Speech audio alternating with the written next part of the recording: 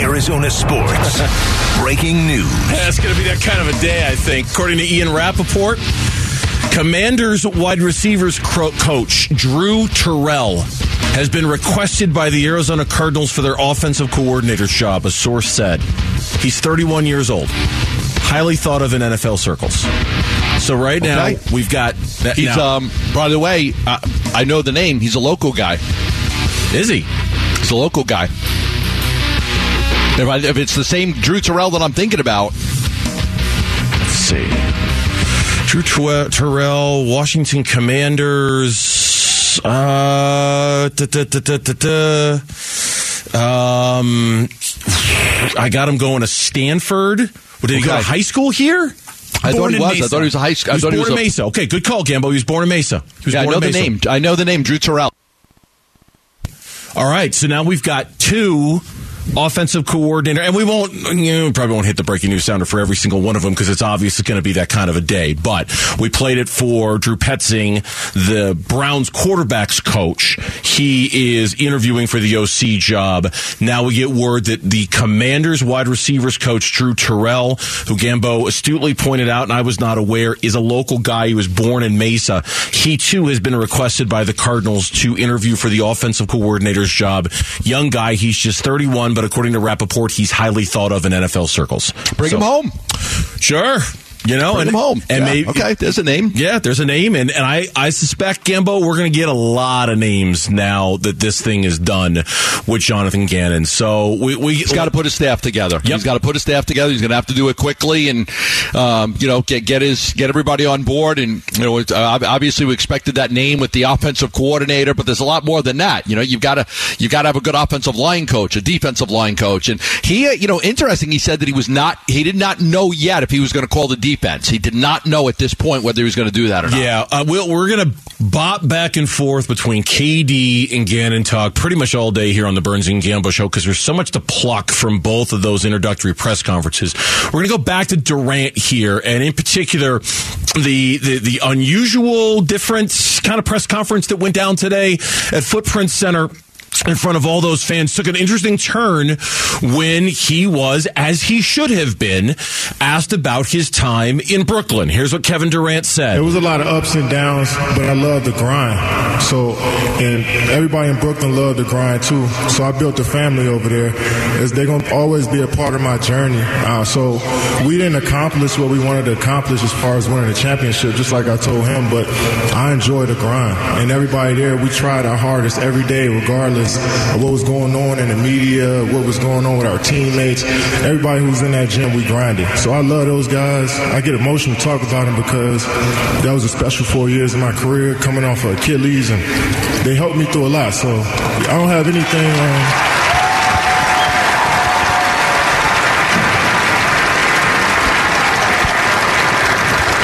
So, yeah, it was terrible how some stuff went down, but at the end of the day, I love the grind. And we all love the grind there in Brooklyn, and I wish them the best going forward. They got a bright future. Got emotional. Yeah, I love it. I love it. Don't take any shots. I mean, you went there, then, and he said, I mean, the problem was that we're never on the court together. Like we were never all healthy together. Like we were going through the grind. We had a good team. It was just we couldn't, and then somebody said it was availability. I don't know if he said it like that, but it was just we were just not on the court together. We had good players, but we're always hurt. It was him, Kyrie, Joe Harris was hurt. Like they had a good team, but they just didn't have many games where they played together. Yeah, here's I think the cut that you're referring to. We just didn't get on the court enough. I think when you seen James, Kyrie, and myself, it was amazing basketball for 17 games, though. But you need, in order for you to win a championship and be a great team, you just need more time on the floor. It's another story about why we didn't get on the floor together, but we just didn't get enough time on the floor. And those are Hall of Fame players that I learned a lot from every day, and I'm wishing them the best as well.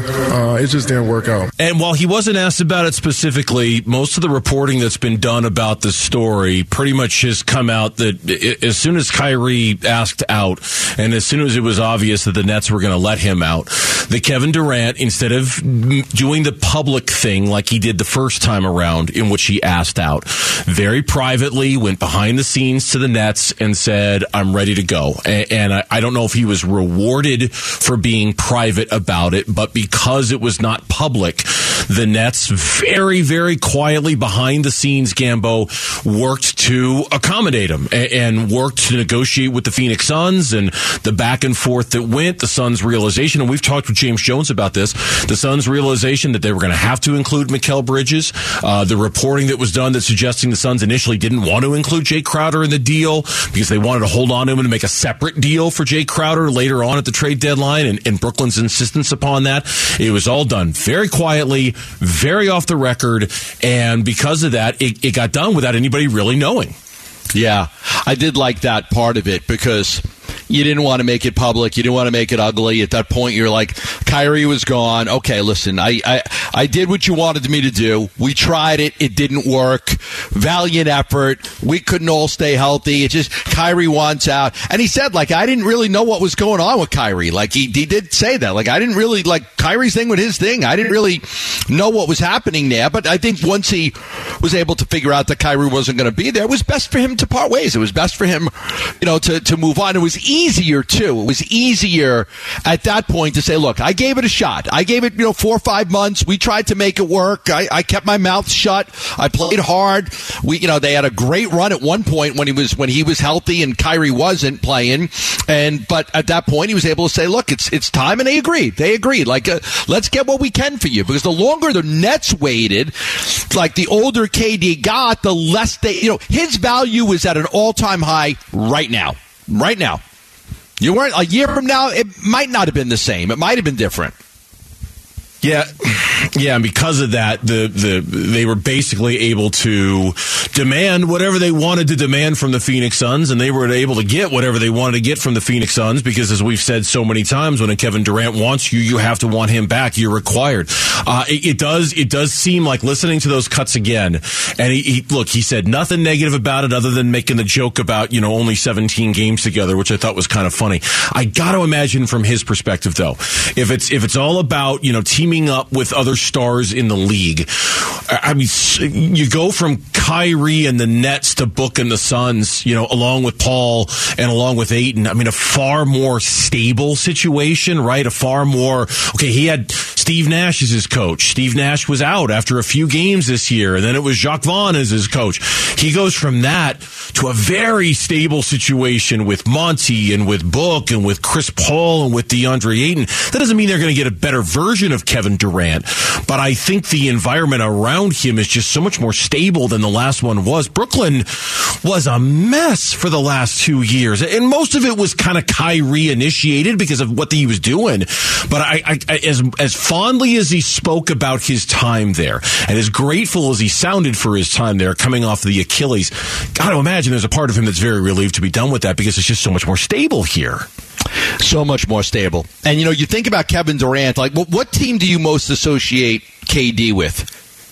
Honestly, it's still Oklahoma City. Me too. I'm glad you said that. It's still Oklahoma City.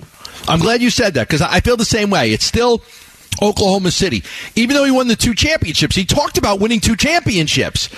But you almost felt like you were like a hired gun there with Clay and Steph, and they had won. See, here would be different. I think winning a championship here would be different than winning a championship in Golden State. They're all great, right? You can't say like they're not. But, man, you come here and you help get this team over the hump that's never won a championship.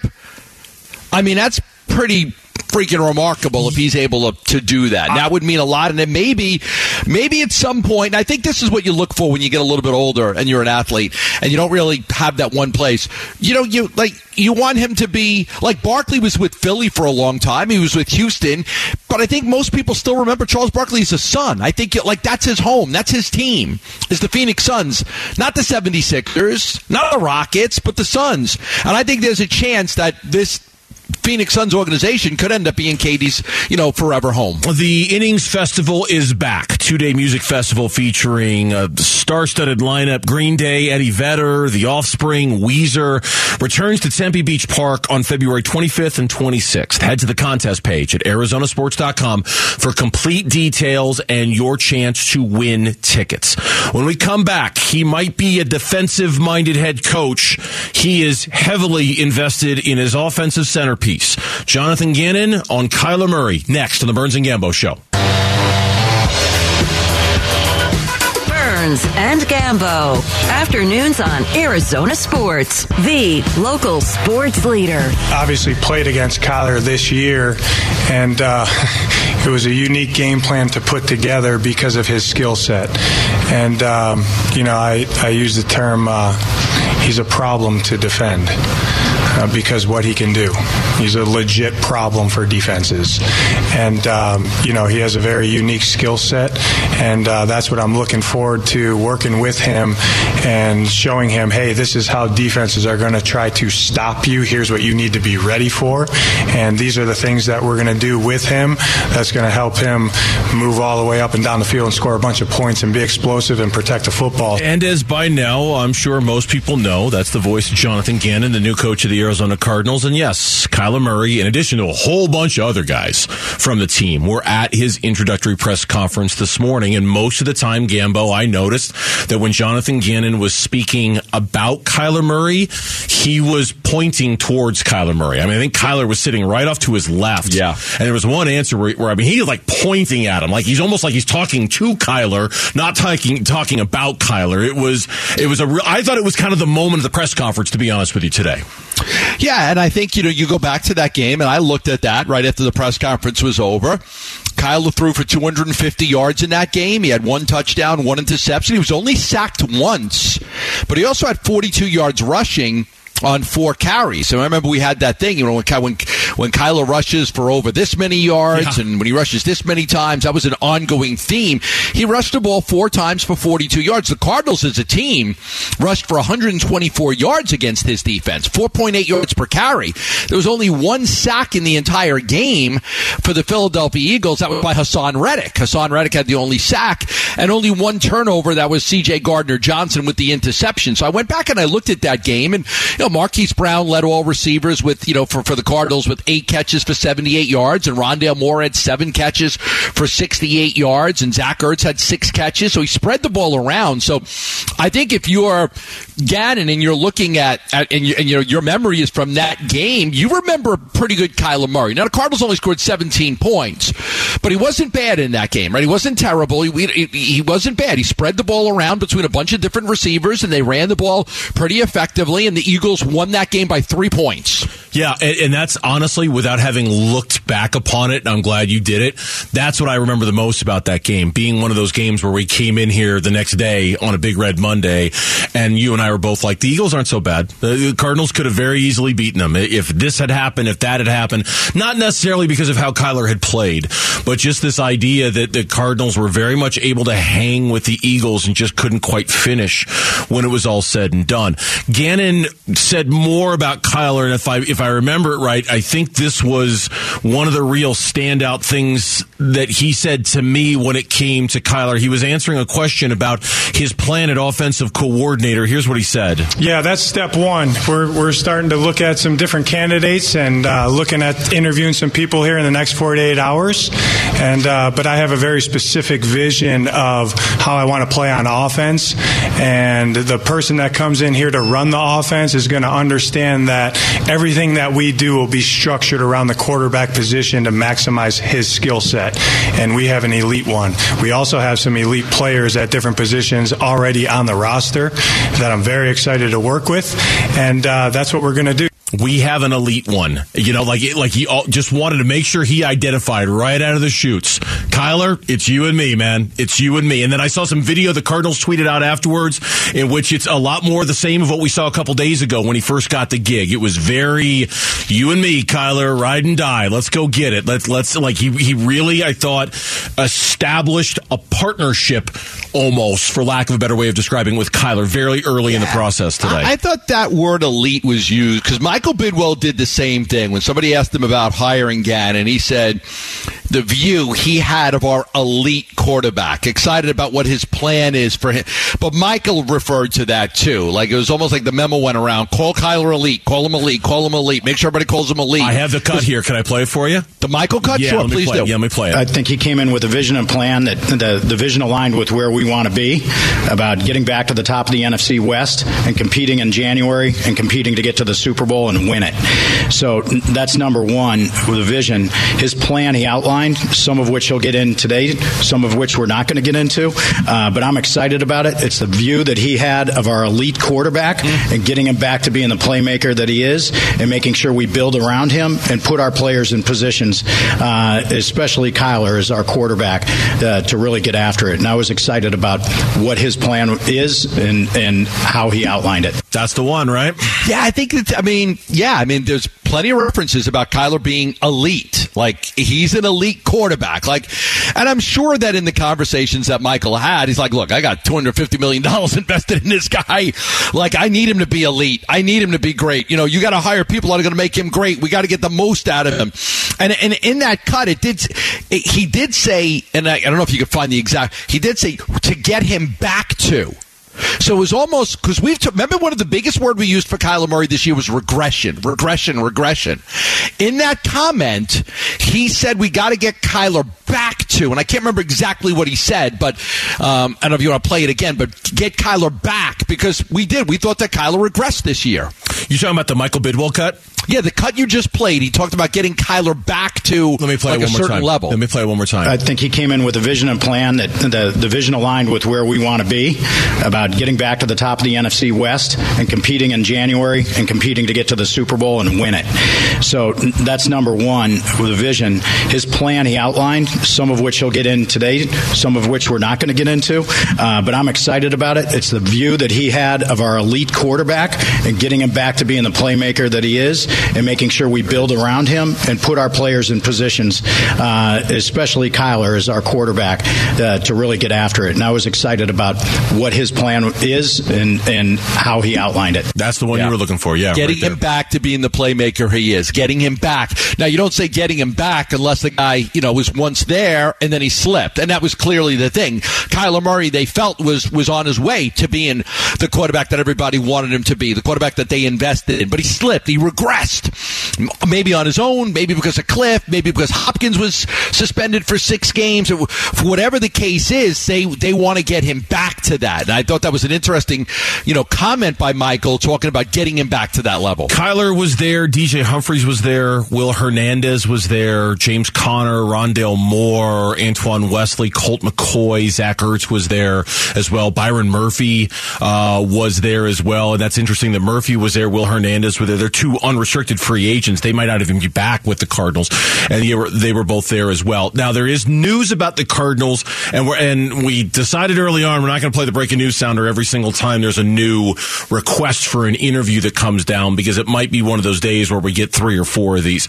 I will tell you there's now a third name that is being associated with the Cardinals when it comes to their offensive coordinator's job. According to Tom Pelissero, the Cardinals have requested an interview with Saints running backs coach Joel Thomas for their offensive coordinator's job. That is in addition to Commanders wide receivers coach Drew Terrell. He's 31 years old, according to Rappaport, highly thought of in NFL circles. And then the guy who's considered the favorite for the job, and that is Browns quarterbacks coach Drew Petzing. He is going to interview for the OC job. Now, this morning on Bickley and Murata, they had on Mary Kay Cabot, who has covered the Cleveland Browns for a long, long time for the Cleveland newspaper. And she thinks that the Petzing-Kyler Murray pairing will be a very, very good one. Drew Petzing, what you'll find in Drew is that he is, first of all, really funny. I mean, he is just a funny guy. He's personable. These are guys that players are going to want to coach, to play for. I think that Kyler Murray will identify with Drew Petzing also from a size standpoint. They're both really kind of small. But Drew is he's very, very funny. I mean, he's funny. He's personable. I think that Kyler will like his personality. I think they'll connect. And I think Drew will be really good at his job. Most people assume he's going to get the job. Is it possible for somebody to say that somebody's funny without being like, funny how? Like I amuse you? Like I'm a clown? Is it impossible? Tell me that I know you. Tell me you don't think about that every time somebody says somebody's funny. Pretty much my mind goes right. Every time. Pretty much every single time. Funny how? Like funny like I amuse you? Like I'm a clown? You know it. You know that every time somebody says that, you think about that. Because it's one of the best movies of all time, and only because it's one of the best scenes within one of the best movies of all time. I mean, it's hard for my brain not to go there, yes. I mean, that's an intriguing name, Thomas. You know, you think about Mark Ingram, you think about Alvin Kamara and what he's done.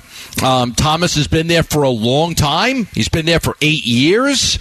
Those guys have had a lot of success running the ball with Ingram and Kamara. So that is very interesting. You know, that's an interesting name. And you said that they were interviewing him for the offensive coordinator job. Yes. Yeah. Okay. Yeah. Those are the three so far. There could be many, many more. All right. We continue ping-ponging back and forth between the Suns and the Cardinals, and when we come back, he was in attendance for maybe the most unique introductory press conference ever. Our Suns guru, Kellen Olson, will join us next on Burns and Gambo. Arizona Sports, the local sports leader. Courtside with... geez, man, I can't hear anything with all the dribbling. So, as I was trying to tell you, this is a new thing called Courtside with Kellen. Kellen Olson's our Suns brainiac, and he knows everything about the Suns, and the players like Kellen, so he's got that going for him. Anyhow, here's Kellen. And he's brought to you by Southwest Gas, committed to exceeding expectations today while innovating sustainable solutions for tomorrow.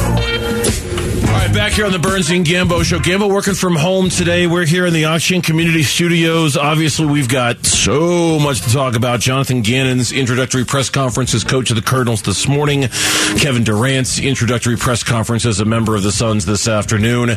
Kellen Olson had a front row seat, literally, for the Kevin Durant one. And Gambo, he joins us in studio for his weekly segment. So let's just... Gambo and I have been doing this a long time. You've been doing this a while. That was one of the most unique settings for a press conference I think any of us have ever seen or heard. Yeah, it'll be an unforgettable moment of just like my career for sure, in a lot of different ways. I was the person, of course, who had to ask the question that got the crowd to respond with "We can't hear you," with them yelling at me and at Kevin Durant. So like people heard cheers and people were tweeting me like, "Oh, they cheered your questions." Like, no, they were cheering the mics working and they could hear them. Meanwhile, you guys at home are listening on the radio, watching the stream, and you heard me perfectly fine. But the crowd there, and to your point, how unique it was, the only thing that mattered was that crowd there. And they couldn't hear me, and they let me know, and they let Kevin know. So then I repeated my question, sped through it. And, of course, you and I, Burnsy, are twinsies in terms of anxiety and how we feel that on a daily basis. So I was in my own nightmare. I was listening to you thinking, come on, Kellen, you got this. You're fine, Kellen. You got this. Because I was thinking about how I would react in a moment like that. Oh, my God. Gambo, have you seen Anger Management? Goose for Ball? It took like 3 seconds, and I was like, you got this. I was like, I don't know that I'd be able to remember the question I just asked. Can you repeat everything you just said? I don't remember what I just said. I had it all thought out. I think all of my brain cells got used for that 12 seconds. I'd be pouring sweat in a moment like that. At least you didn't have the question that got all the booze. Gosh, Gambo, it wasn't weird that the question got asked, because all of us know how this business is and how important that the way I described it on our podcast just now is that if you look at post Miami LeBron until LeBron and KD retire, that era of basketball that's a 12-15 year run or whatever it is, or 9, one of the 4 or 5 biggest storylines is that team and how it failed. Nick Friedel covered that team. He's got to ask that question, but he's in front of 3,000 Suns fans who do not care about that question. So he gets booed, the poor guy, and then Kevin Durant's getting emotional about it because it was a very emotional thing for that to fail in the way that it did. And meanwhile, we're just getting, it was, man, unforgettable for sure. No doubt about it. Okay, so you came in here and with a press conference like that, and I don't want to get too like inside media about anything. I mean, it was certainly unique and it was different. You believe the pressure now on this player and this organization in this moment is enormous? I think that the pressure was always there as soon as this move happened, but that was the first time where I really felt it. It wasn't seeing how the crowd reacted to Durant in the building on Tuesday. It was seeing how big that moment was and how huge it was and how much it means to people that he's here and how much it means, I wouldn't say even specifically him being here, it's how much it means that he is here, like that a player of his caliber is here. And I drove back here after that and I was like, oh my gosh, like if they don't even make it to the Western Conference Finals, this is going to be like a disaster. Like the expectations of that and the thing we can compare it to, Gambo, of course, is the not 1, not 2, not 3, not 4 LeBron press conference, where that's how I kind of felt to it, where the expectations, and now no one said anything to that degree, but I just really felt the expectations now. Championship or bust, really, Gambo. Yeah, I mean, I don't think there's any question that, that everybody, when they say who's the best team, it's people still think it could be Boston and Milwaukee, and some people see the Suns as the third best team. But the interesting thing is that nobody, and everything that I've seen from all the national pundits and people that cover the sport on a regular basis, nobody is sitting there saying that, that there's a team in the West that's better than the Phoenix Suns. And I joked around yesterday, like, man, if I'm a Denver Nuggets fan, I'm like, oh my God, really? Because the Nuggets they were good. They've been the best team, so far this year in the West, and then the Suns go out there and they get Kevin Durant. I agree. Do you think it was championship or bust without KD? Because we've had that conversation too, Kellen. No, and the way that I would compare it, Gambo, is I think it would be, I don't know if you guys have talked about it in this way specifically, but if you look at how much pressure was on this team the year they made the finals, even when they were up 2-0, like you can even say then, the pressure that was on them last year when they were definitively the favorites, I don't think that pressure at all compares to this. I don't think it compares to it at all, because what that moment spoke to me about is like we are in, and a lot of people have been asking me like, oh, how's it feel? Like, like you covered big moments in the last. Nothing compares to covering a guy. He's the most famous guy in the state now. Like if there's who's the biggest celebrity in Arizona right now? It's Kevin Durant now, and it's just the magnitude of a player like that being here. The days Suns fans of complaining about your team not getting enough attention, they're gone. They're going to be talked about every day on every talking show, podcast, and all that kind of stuff. Like they are going to be talked about, and that with that undeniably comes pressure. It just does. Now, fortunately, Bernsey, the swagger that man answered that question, I feel that pressure every day because I'm one of the best to ever do it. And you're like, oh, yes, you are, Mr. Durant. That is correct. Like that guy's ready for it. Is his team ready for it? That's what we're going to learn here. Yeah, and I think last year, I'll be honest with you, I think that was kind of what undid the Suns a little bit last year. They went into the playoffs with a 64-win season. They were the favorite to win a championship. Maybe not the definitive favorite to win a championship, but I think most people were picking them, and I think they felt that. I think they felt that when they struggled against the Pelicans. I really think they felt that when things started to slip against Dallas, and I think that is in part what kind of got to them a little bit last year. But now, I think anytime you go to the finals one year and you follow that up with a franchise record and wins the next, you're almost automatically slid over into the championship or bust kind of mantra every single year. Like that's just where you exist now, as long as you have that same core. But it's at a totally different level. Let's talk about our expectations now moving forward. One game before the All-Star break, James was TBD with us yesterday as to whether he's going to play next Friday against Oklahoma City. Durant wouldn't say when he's going to play. Do any insight at all as to when Durant actually makes his debut? No, not at all. What you guys heard on the air in terms of him saying it pretty soon, that's what we'll hear. But it's going to be an eventful return either way. The schedule really lines up that way. They've got OKC a week from Friday, but then the next game after that, ABC 11 a.m. against Milwaukee in Milwaukee, and then a week from that day they play again on on Sunday at 11 a.m. on ABC against Dallas. So there are like these big games coming up on the fixtures where you kind of look at them and say, that's going to be a big moment for them. You guys will dig into this more tomorrow, I assume. We heard from Terrence Ross this morning, and it was really interesting to hear that he was talking about what kind of led him going from Dallas to Phoenix, and he said he had a conversation with Monty and James and conversations about his role, and it made me kind of think that he might be a lot more important to this team than we think in terms of the vision of how they're going to use him, and that's something I'm going to be watching for tonight against the Clippers, and then going forward, expectations for the next couple of games. How do the minutes shake out everywhere else? It seems like Terrence Ross is going to get quite a few based on what he said this morning. Yeah. I wanted to ask you about this before we lose you. We've talked about this, like where can the Suns end up? 1 seed, 2 seed, 3 seed, 4 seed. There's 4 back-to-backs. And you've got guys, Book's been injured, Paul's been injured, KD's been injured. I don't know that they chase, I don't know that they're chasing right now.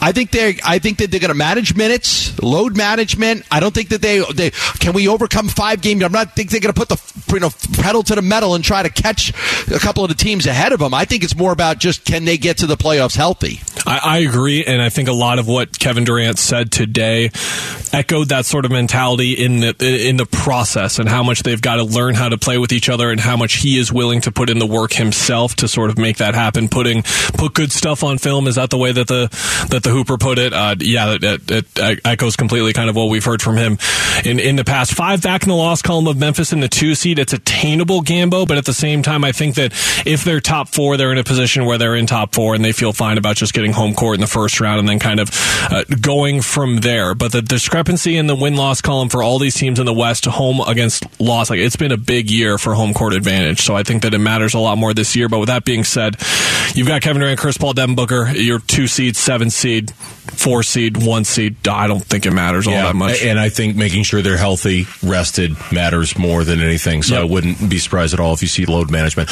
All right, Kellen, you've been busy. You got a game to cover tonight, the last one before the All-Star break. Thanks for swinging in for a few. We appreciate it. One of those days we love doing this, huh, guys? Absolutely. Yeah. One of our favorite. No doubt about it. Kellen Olson joining us here in studio. Text us your thoughts. The FanDuel text line is open for you right now at 620 when it comes to any of it. Kevin Durant or Jonathan Gannon or anything. We'll go back to the Cardinals. While he's busy putting together his offensive staff, he still has a big decision to make with his defensive staff. We'll tell you about that next on the Burns and Gambo Show. Burns and Gambo, Arizona Sports, the local sports leader. Which that's, I know Monty and Michael have heard me say this multiple times. Everybody that we bring in here or that is here or that will be a Cardinal will have elite football character, because you will not hit your ceiling if you don't have that. And what I mean by that is you have to be team first.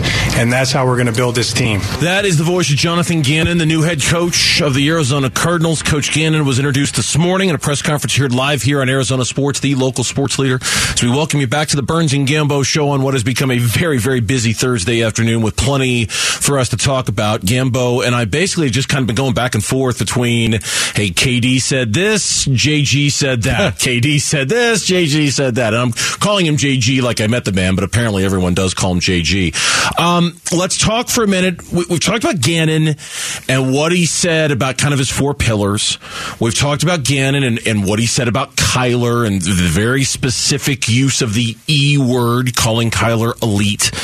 Let's talk about what Gannon means for the defense. And Gambo, in the scrum that he had with the media after the press conference, he indicated he was going to meet with Vance Joseph today. Here's what Gannon said. I'm going to talk to him today. Yeah, so I'm looking forward to sitting down with Vance. I know Vance for a long time as a fan because he's done it at a high level. So looking forward to talking to him about his vision for the defense and if it blends with mine, and we'll go from there. Now, reportedly, Vance is going to talk to the Broncos about their DC job. There's a rumor that Rex Ryan's going to get it. He's going to talk to yeah, I know, right? I'm sure we're going to bring that up in the reset. That was one of ESPN's top stories today, that Rex Ryan could be the leading candidate to be Sean Payton's defensive coordinator in Denver. He's not terribly old. He's been out for a while. Yeah. He's just been out for a while, but he's been, kind of like Herm, right? Because when you work at ESPN and you're on TV all the time, you're not so far removed from the game. But yeah, no, I read that too, that he's, seen as the top candidate to become the Broncos defensive coordinator. He is a great defensive mind. He truly is. So like him getting back to coaching, I think it's good for the NFL. I mean, because he is a very good defensive minded guy. Here, okay, so it's in Vance interviewing with the Broncos and the Eagles. We'll see how the conversation went. Now, Gannon was asked today if he's going to call the defense. Here's what he said. Not sure on that yet. That's going to depend a little bit of the makeup of the staff. I got a really good blueprint in Philly of how that went with the head coach and how he adapted to make our team better. So I'll figure that out as we come. It's an interesting question, right? We always put a lot of stock into that. Is he going to be the head coach, or is he going to defer that role to somebody else so we can just focus on being the head coach when the games are going on? Yeah, and he didn't know. He didn't have an answer to that. It's interesting. You speak with Vance. What do you say? If our vision's kind of, if his vision's the same as my vision. I mean, I understand what you said, and I kind of agree with it in a way. Like, I think a clean slate would be great. I do think a clean slate, would be good. Vance is under contract. If I think for Vance too, if he had a chance to go somewhere else, I think that he would probably take that opportunity. But Vance is a good defensive coordinator, not great, but he's a good defensive coordinator. And right now he's looking to fill his staff, so he might as well talk with everybody he can and try to figure. It's going to be his defense. It's going because he talked about it, right? We're going to be adaptable, and he talked about the play. He talked about it like he was going to run the defense. Okay, let's put it that way. Everything he said about being adaptable, when he talked about Isaiah Simmons, and he said we're going to use him in all different ways. We're going to use his skill set. We're going to present matchup problems. It's going to be a chess match. Everything he said was like, this is going to be my defense. So it would have to be somebody that understands and can run what he is going to want them to run. Yeah, if they hire a DC. If they hire DC. To run the place. Yeah, and I'm sorry, I didn't mean to cut you off because I do have both of those cuts that you referenced a second ago. I have right here. Here's Gannon on what adaptable means to him. It's everything to me. The game continually changes and adapts, and the game in 2023 is not going to look like it was this year. And that's because coaches are smart. So I famously said a line back when I first took over as a defensive coordinator of Philly that I don't have a scheme, and people were very uncomfortable with that, and I was not, because I don't believe in a scheme. I believe in putting the players that we have in positions to be successful. So we're going to look different week to week, predicated on who we have playing and who we are playing. And I think that you have to be ever evolving and adaptable and have a growth mindset to stay ahead of the curve, or you will get beat. So that's what I mean by adaptable. Good question. I'll be very curious to see how far his conversations with Vance Joseph go. And you're right. I swear when I say this, it's nothing against Vance at all personally or even professionally necessarily. I think he's done a really solid job as the defensive coordinator of this team, and maybe I should budge off of my position a little bit on this one. I just feel like it's got to be a clean slate, start to bottom. It's got to be a new staff, a new vision, a new voice, a new idea. That any kind of leftover is just going to be residue. That I think this brand new clean slate of a new GM, a new assistant GM, a new head coach, a new offensive coordinator, I think it all needs to be new. And that's probably not fair to Vance because he didn't really do anything to deserve that. It's just sort of my philosophy about this. I'll be curious to see what happens with Vance in the conversations today and if it leads to anything. Yeah. I mean, listen, I think the familiarity is a good thing. He knows the talent level. He's been here. He knows the players. I mean, Gannon can, obviously pick his brain and could help him in the transition. But I have every indication was given to me in that press conference. This is going to be his defense. The way he spoke about, like when he was asked about Isaiah Simmons, how he talked about being a chess match and the players, and to me being adaptable and the game changes and not believing in a scheme, and we're going to look different week to week.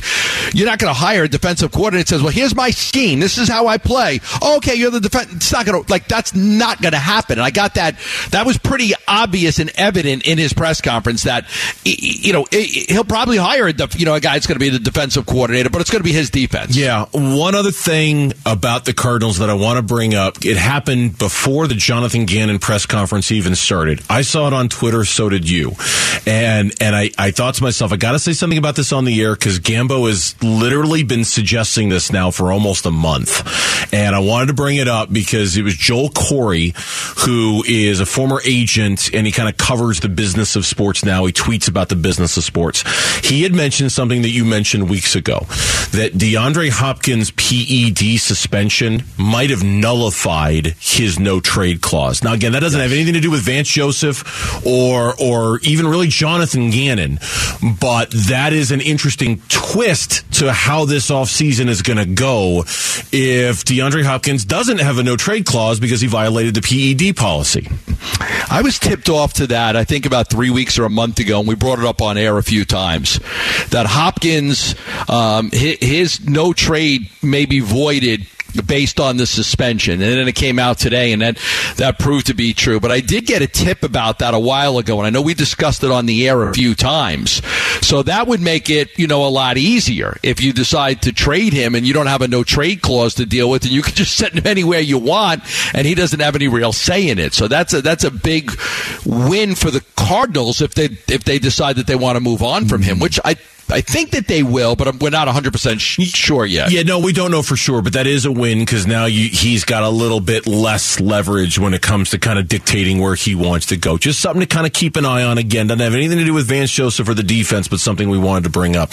When we come back, 2 big press conferences, plenty of local basketball to watch tonight. We're going to catch you up on everything you need to know. The 4 o'clock reset is next. Burns and Gambo.